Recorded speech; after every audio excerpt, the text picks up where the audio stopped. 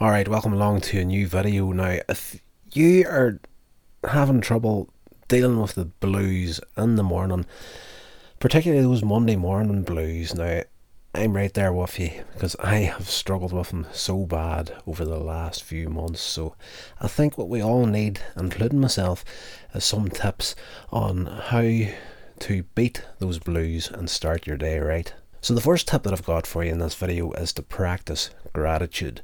Begin your day by listing 3 things you're grateful for. Focus on the positive, can shift your mindset. Number 2 is morning stretching. Engage in gentle stretching or a short yoga routine to awaken your body and release your tension. Number 3, and this is a great one, it's mindful breathing. Take a few minutes to focus on your breath, inhaling deeply and exhaling slowly. This can calm your mind and reduce your anxiety. Number 4 is positive affirmations.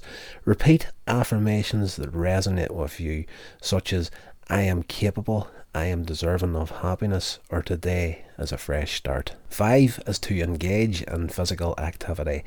Go for a walk or a jog or engage in any form of exercise that you enjoy. Physical activity releases endorphins, which boost your mood. Number 6, and this is one that I enjoy doing when I get the chance, connect with nature. Spend some time outdoors, whether it's just sitting in a park, tending to plants, or simply enjoying the fresh air. Nature has a calming effect on the mind. 7, and this is another one that I enjoy doing, it's listening to uplifting music.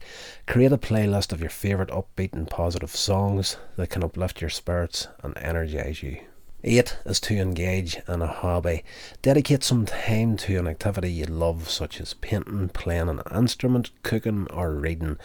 Immersing yourself in something enjoyable can shift your focus away from negative thoughts. Number 9 is to reach out to loved ones. Connect with a friend or family member who brings you joy and positivity. Share your feelings or engage in a light-hearted conversation to uplift your spirits. And 10 is to set realistic goals. Create a to-do list with achievable tasks. Accomplishing small goals throughout the day can provide a sense of accomplishment and boost your mood.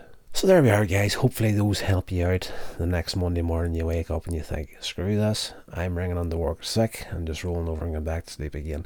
We're all there, we're all guilty of it. And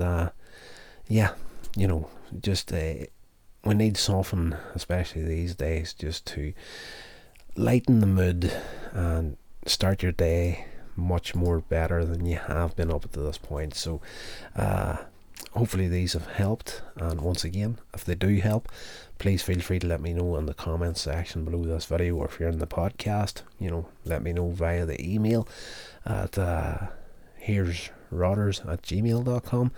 I would love to hear any stories of how this content is helping anybody out in the real world. So that's going to do it for me for this one. So until the next one, whatever you're doing, hope you're doing it safely, and I'll talk to you all then.